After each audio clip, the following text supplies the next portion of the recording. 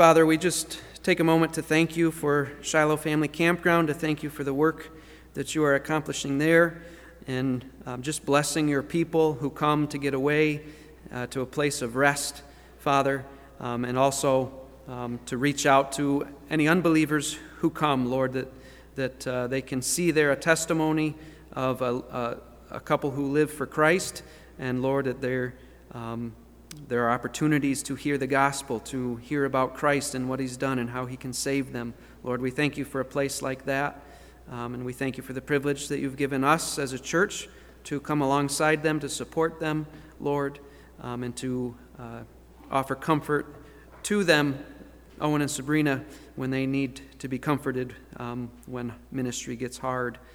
And Lord, we give our time to you this morning in your word. We pray that you would bless it, that you, by your Spirit, would come alongside of us and help us, open up your word to us, prepare our hearts to hear what your word has to say to us, and help us, Lord, to have ears to hear and hearts that are ready to listen and trust in you and obey and walk in a manner worthy of you, Lord. May you feed us by your word this morning.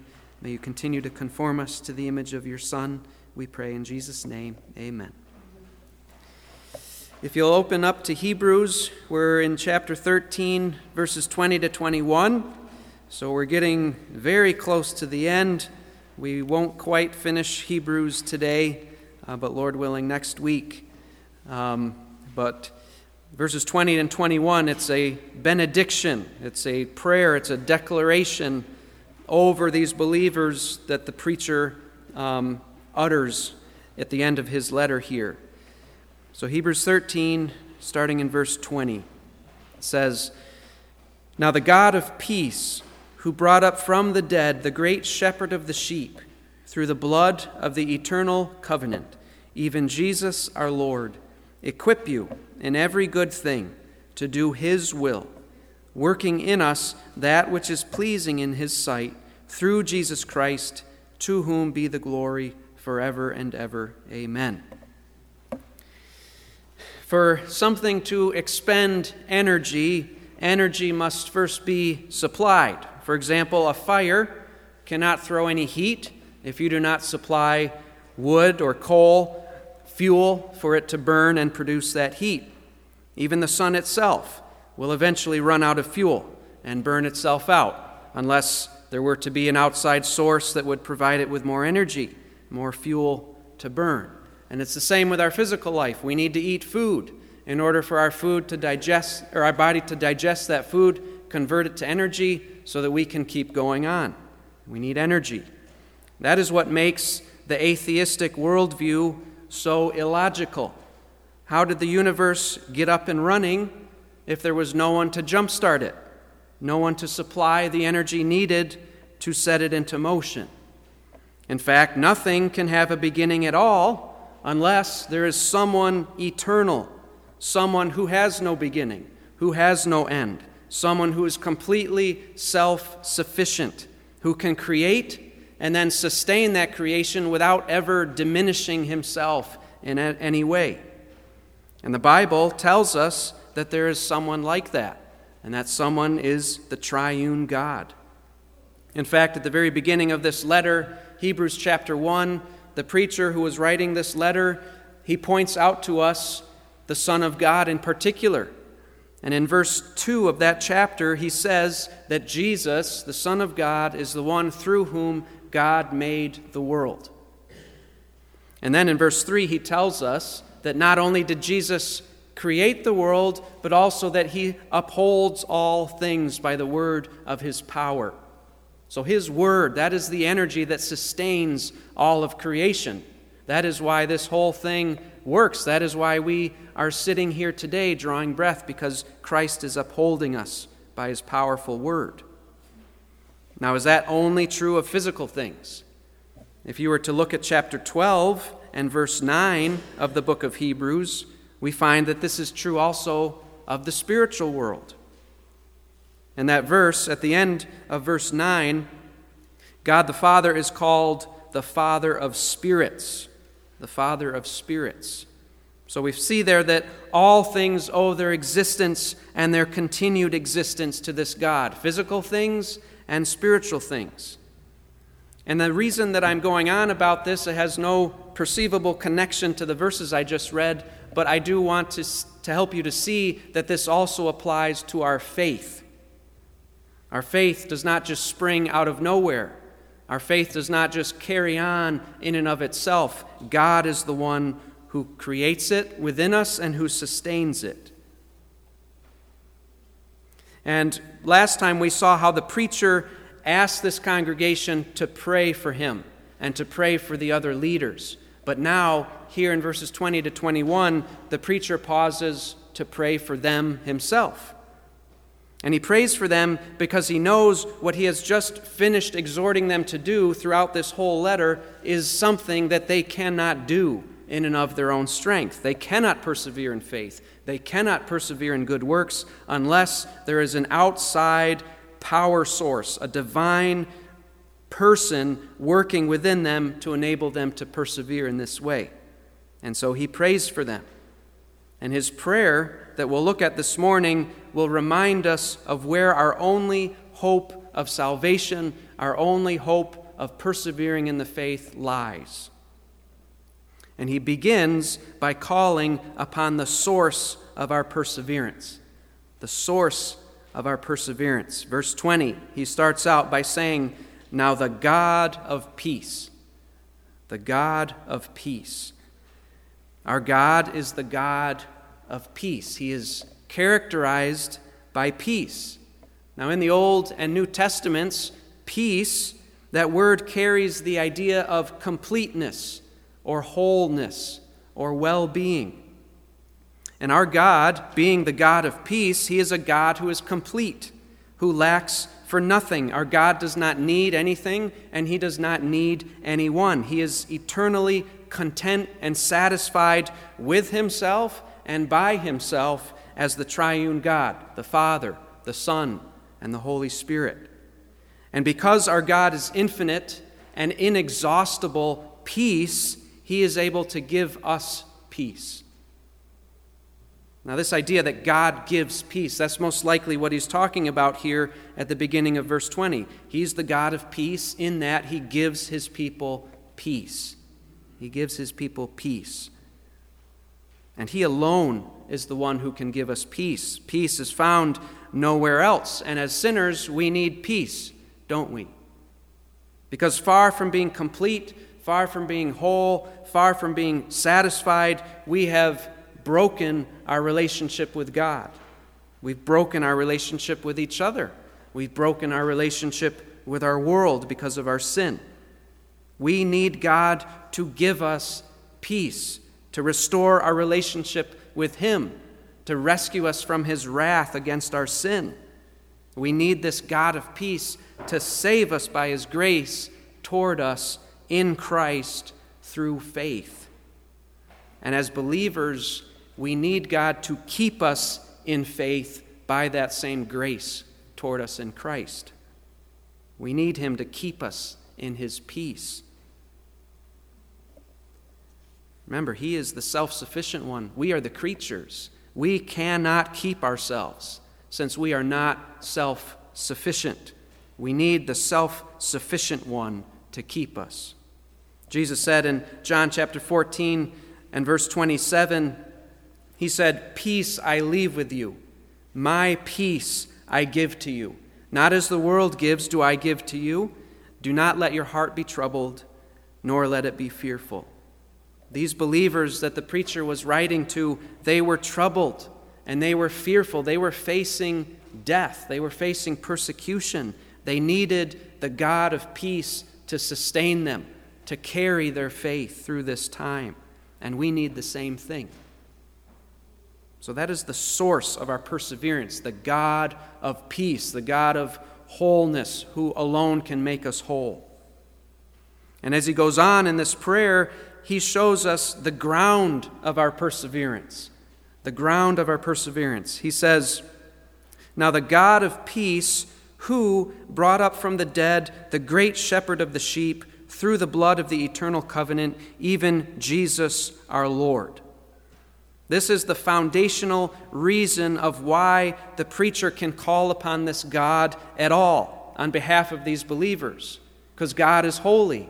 What business do sinners have to be able to draw near to the holy God?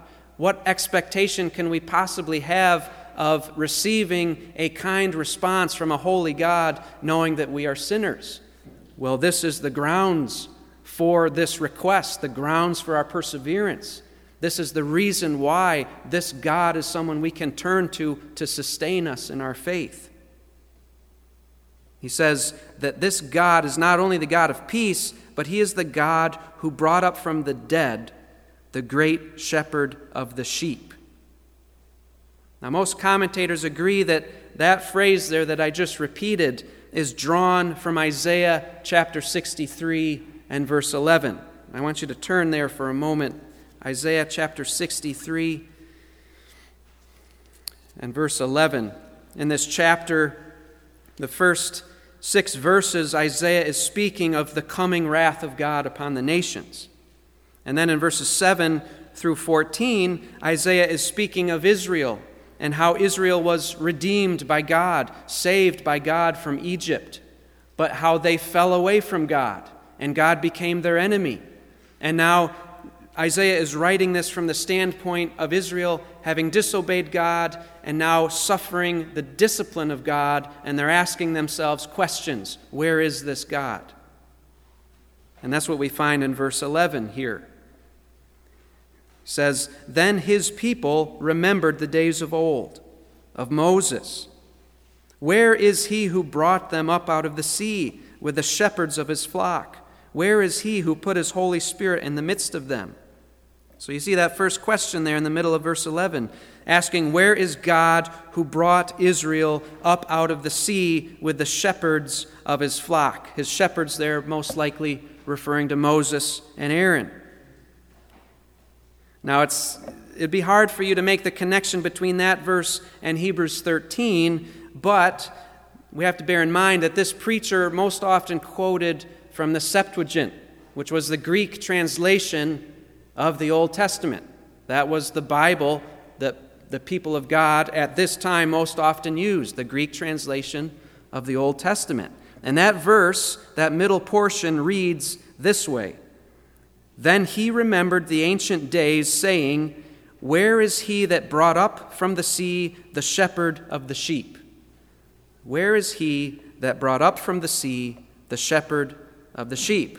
That sounds a little bit more familiar, a little bit more similar to our verse here in Hebrews. God who brought up from the dead the great shepherd of the sheep. Now in Isaiah 63 verse 11, the reference to shepherd in that passage is a reference to Moses and how God brought Moses and the people on dry ground through the sea during the Exodus. Now if you remember, Moses, he grew up in Egypt. And the time came when he was about 40 years old that he saw an Egyptian beating an Israelite, a Hebrew, and Moses understood that he himself was actually a Hebrew, and so he rose up to defend that Hebrew slave by killing that Egyptian, and he got exiled from Egypt. He fled the Pharaoh when he heard that the Pharaoh found out what had happened. And so he spent those 40 years in Midian. And you remember that God met with Moses in the burning bush. And do you know what Moses was doing at the time that God met with him? What was he doing? Anybody remember? Yeah, shepherding sheep. He was a shepherd for his father-in-law. He was a shepherd. And so God meets with him, and God calls him to go back to Egypt to deliver his people. And Moses, he offers all these excuses and of why he can't do it, and God says, what is that in your hand? The staff. And he says, throw it on the ground. It turns into a snake. And that staff would actually be an instrument that God would put in the hand of Moses to use in bringing about these miracles. God chose to coordinate his activity with the movements of that staff, that shepherd's staff. And in fact, when you remember how they left Egypt and they came up to the sea, and the Egyptian army was bearing down on the people, remember what God told Moses, that former shepherd, to do with that shepherd's staff? to raise it up over the sea, and then God split the sea. So Moses was a shepherd, and a shepherd of the people of God. And when they came through that sea, it was as if God had raised them from the dead. Because did the people expect to survive that situation as they saw the Egyptians bearing down on them? No, they thought for sure they were going to all die. But God brought them safely through the sea, and He drowned that whole army. It was as if He brought them up from the dead.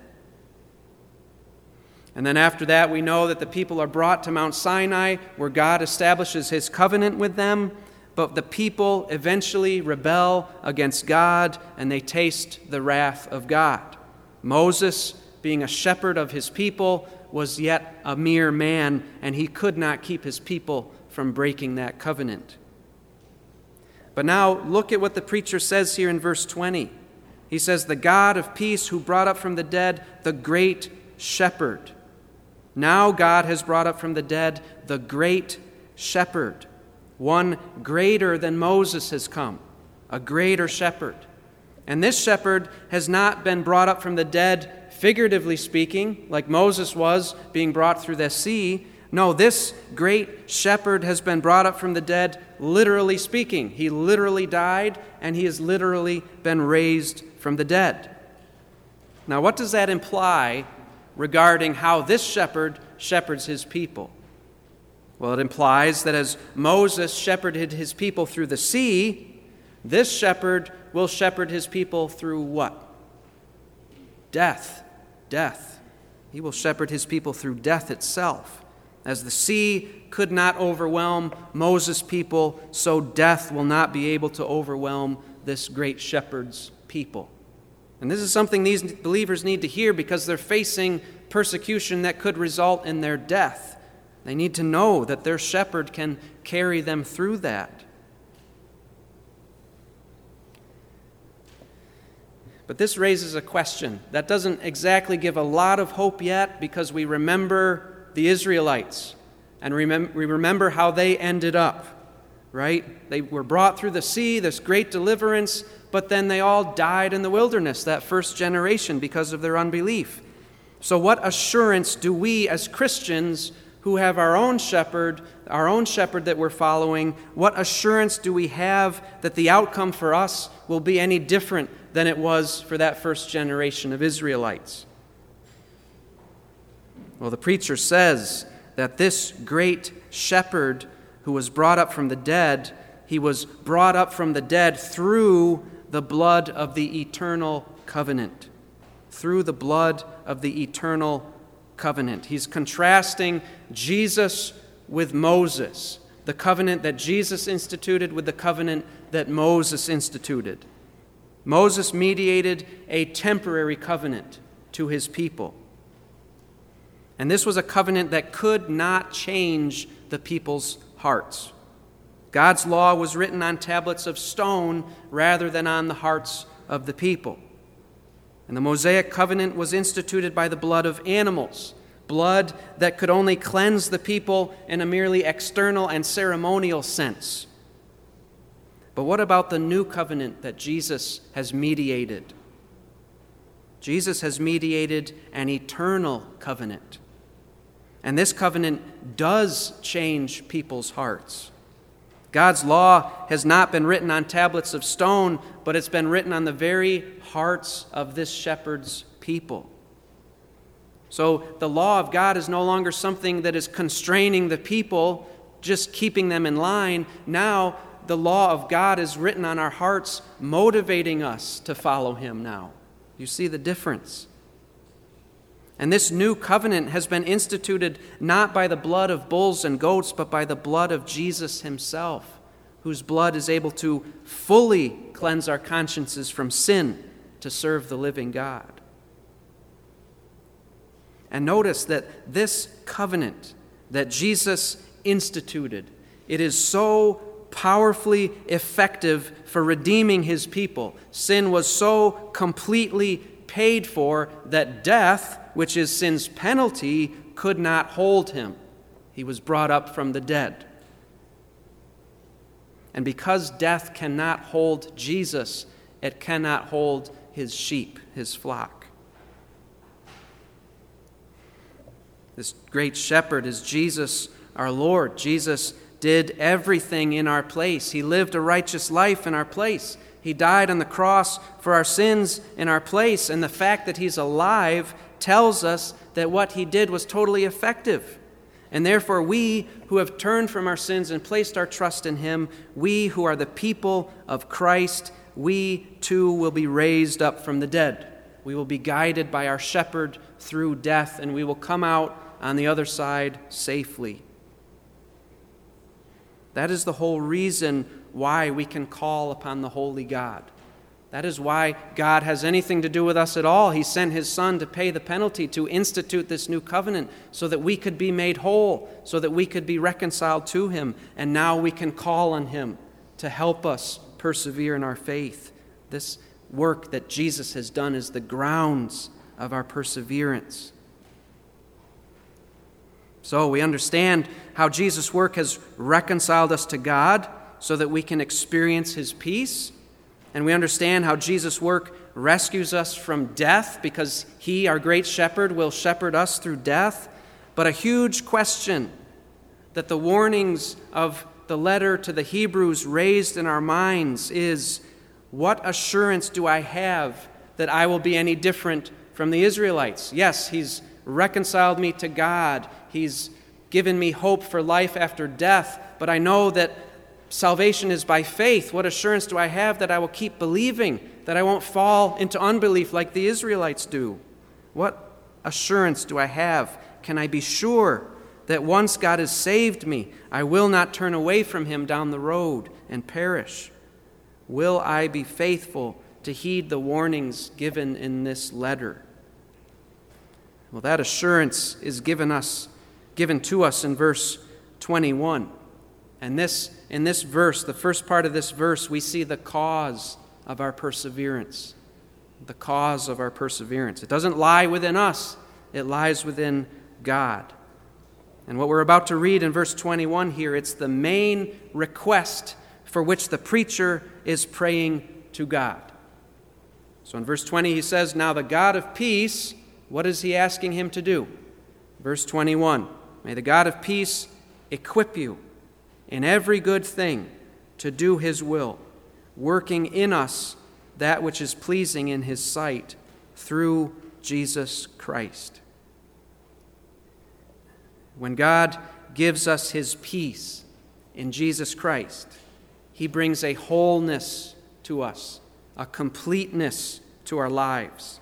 Our legal standing before him is immediately made whole because our sins have been forgiven, because the moment when we turn to Christ, he clothed us with the righteousness of Christ. Our legal standing before God was made whole. We were brought to be at peace with God. But God doesn't leave it at that. When we're saved, he also begins the process of bringing a wholeness to our character and to our way of living. This word for equip that the preacher is asking God to do in us, equip us, this word is defined in this context by one Greek lexicon this way. It is to cause to be in a condition to function well. It is to put in order. It is to restore. It is to put in proper condition. The preacher is asking God to make us work, to be what God created us to be, a people who want to follow him, to equip us in that way. So you see, God does not simply forgive us and then leave us on our own to strive under our own power to keep ourselves in the faith, to purify ourselves, to work up the energy somehow within ourselves to follow Christ. No, he equips us. And he doesn't only equip us in the sense of giving us the tools we need to remain faithful to him. In that case, we would still need some kind of power in and of ourselves to put those tools into use. No, he also does what it says in verse 21 here. He works in us that which is pleasing in his sight. He works within us, strengthening the new hearts he's given us, strengthening those new desires that he's given us, fueling our faith to trust in Him and to continue to live in a manner that pleases Him. Now, how does He do this? He doesn't mention it in these verses, but God, we know from the rest of the Scriptures, God uses certain means through which He works within us. There's meditating on the Word of God, prayer, gathering together on the Lord's Day, baptism, the Lord's Supper. God uses these things in our lives, and He works through these things to perform this work in our hearts, to sustain our faith. And the more that you cultivate those things in your life, the more that God will equip you and work within you through His Spirit. But this work that God does, that God takes upon Himself to perform in our hearts, that causes our perseverance, this work of God is one of the glorious guarantees that we have in the new covenant. We read one of those passages for our call to worship in Jeremiah 31, where it says that God has written His law on our heart. But I also want you to look at Jeremiah chapter 32. Turn to Jeremiah chapter 32.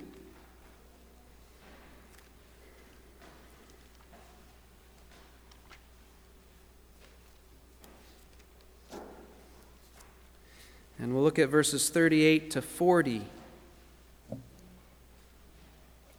This is another new covenant passage.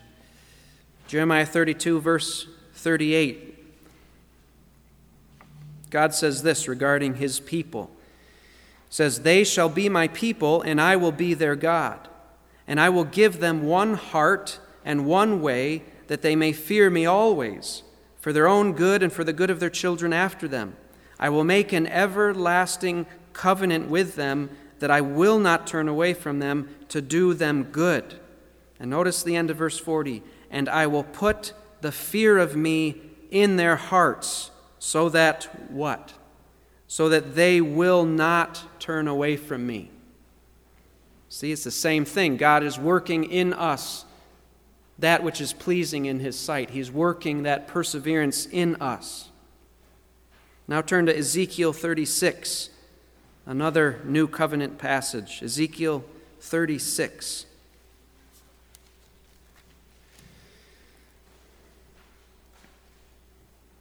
Starting in verse 24. God says, again, regarding His people, "For I will take you from the nations, gather you from all the lands, and bring you into your own land. Then I will sprinkle clean water on you, and you will be clean. I will cleanse you from all your filthiness and from all your idols. Moreover, I will give you a new heart, and put a new spirit within you, and I will remove the heart of stone from your flesh, and give you a heart of flesh." Verse 27, "I will put my spirit within you," resulting in what? "I will put my spirit within you and cause you to walk in my statutes, and you will be careful to to observe my ordinances." You see what is going on there? God, in giving His people new hearts, He also gives them all the fuel required to keep our faith burning to the very end. All of this has been given to us through the work of Jesus Christ. Christ purchased our perseverance at the cross. This is a guarantee of the new covenant. Now, what is the purpose of all of this? Why would God do this? Why would God give so much, do so much for sinners like you and me, people who were enemies of God, deserving His wrath? Well, the preacher closes his prayer here by saying, "To whom be the glory forever and ever. Amen." That's the purpose. The purpose is the glory of God. God has done this. The God of peace sent His Son to purchase for us the grounds of our perseverance, and He is causing us to persevere through the work that He does in our own hearts, and He does this for the glory of His own name.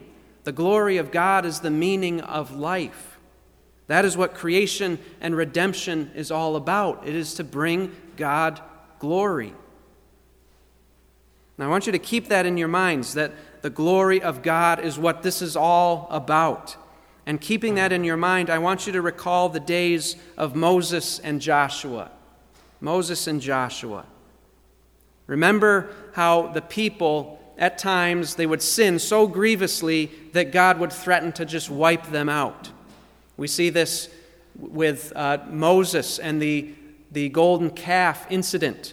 I don't have time to go there, but if you want to write down for future reference, Exodus chapter 32 and verses 11 and 12, the people have committed idolatry with the golden calf, and God is saying to Moses, I'm going to wipe this people out, and I'm going to produce a new people through you, Moses.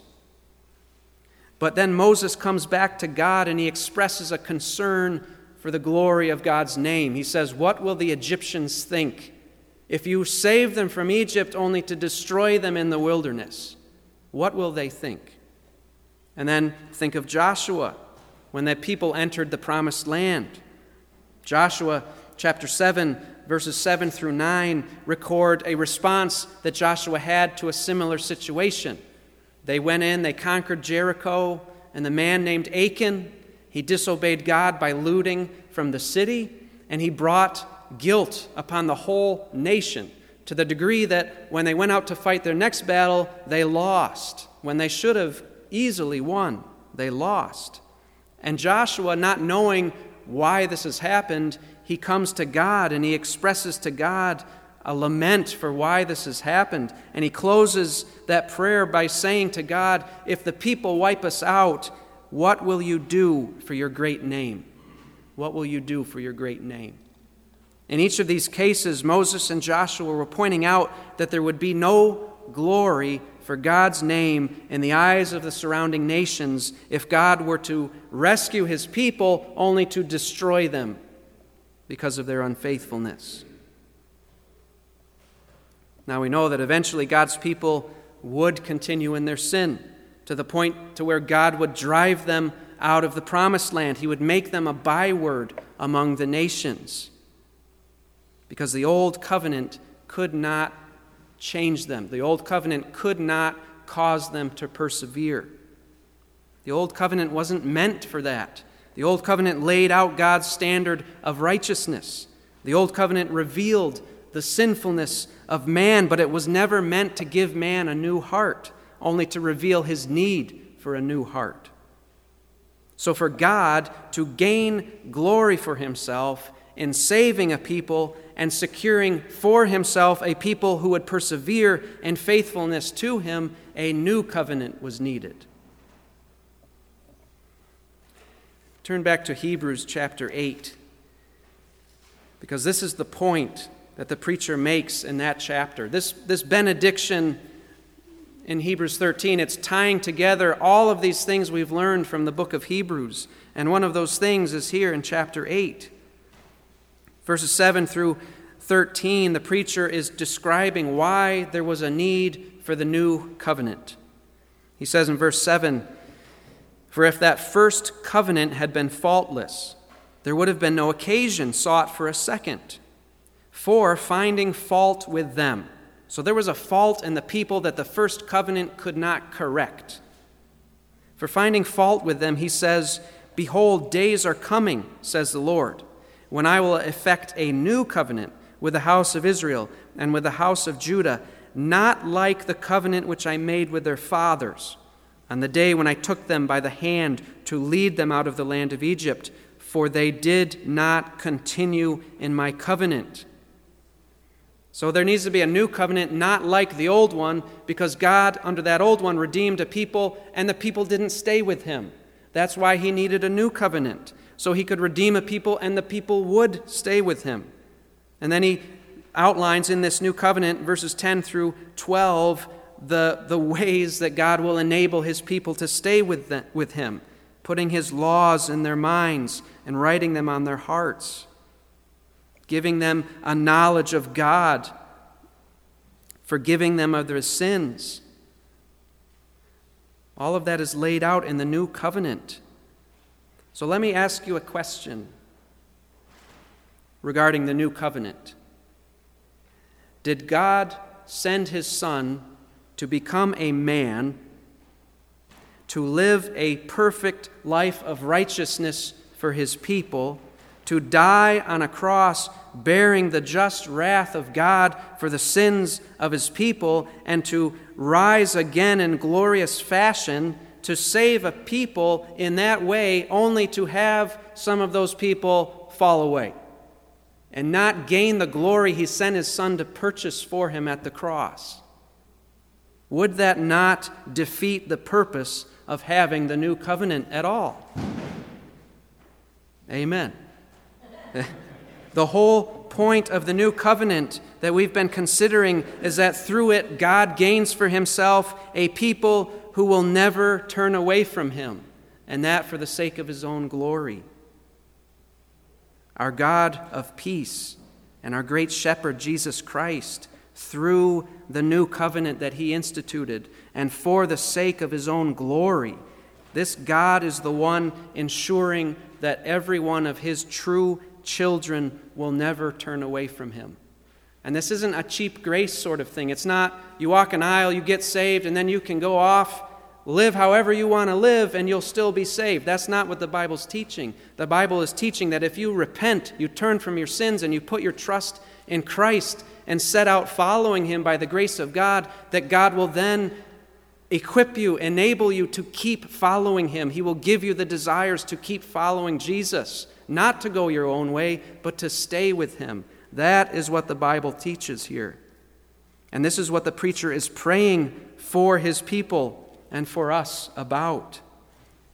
And this prayer that he uttered to God, the God of peace, the God of peace has guaranteed us that his answer to this prayer is a resounding yes, because that's what Christ purchased at the cross. It cannot be any other way. So these warnings that we see in Hebrews, all of God's true children will listen. We will heed these warnings. We will stay with Jesus. We will keep believing, and God is doing the work in our hearts to ensure that that happens. Our Father in heaven, we thank you for being the God of peace and for how you have extended your peace to us in Christ, and how you, the self-sufficient one, are the one sustaining us. Lord, we thank you for giving us faith, causing us to believe in the Lord Jesus. And we thank you that it is you ultimately who is upholding our faith, even as you uphold all other things. Lord, you are sustaining our faith, and you will carry us into your presence. Our great shepherd will shepherd us through death into your great glorious presence, Lord. We thank you for the promises of the new covenant, Lord. And we thank you for the motivation that you give our hearts to follow you, this work that you've done within us. Lord, help us to make use of the means of grace, those things that you've given us, that you command us to cultivate in our lives, through which you do this great work in us, reading your word, praying to you, gathering together with your people, Lord. We're so often slow in our growing, Lord, and oftentimes it's because we are not making use of these things through which you work. Lord, help us to make good use of them. And Lord, any who are here who have not tasted of your peace yet, Lord, your word says there is no peace for the wicked. Lord, may you grant them repentance. May you open their eyes to the ugliness of their sin and open their eyes to the beauty of the Savior. And may you grant them repentance and faith through which they may receive your peace, Lord, your peace that will carry them for all of eternity. We pray in Jesus' name, amen.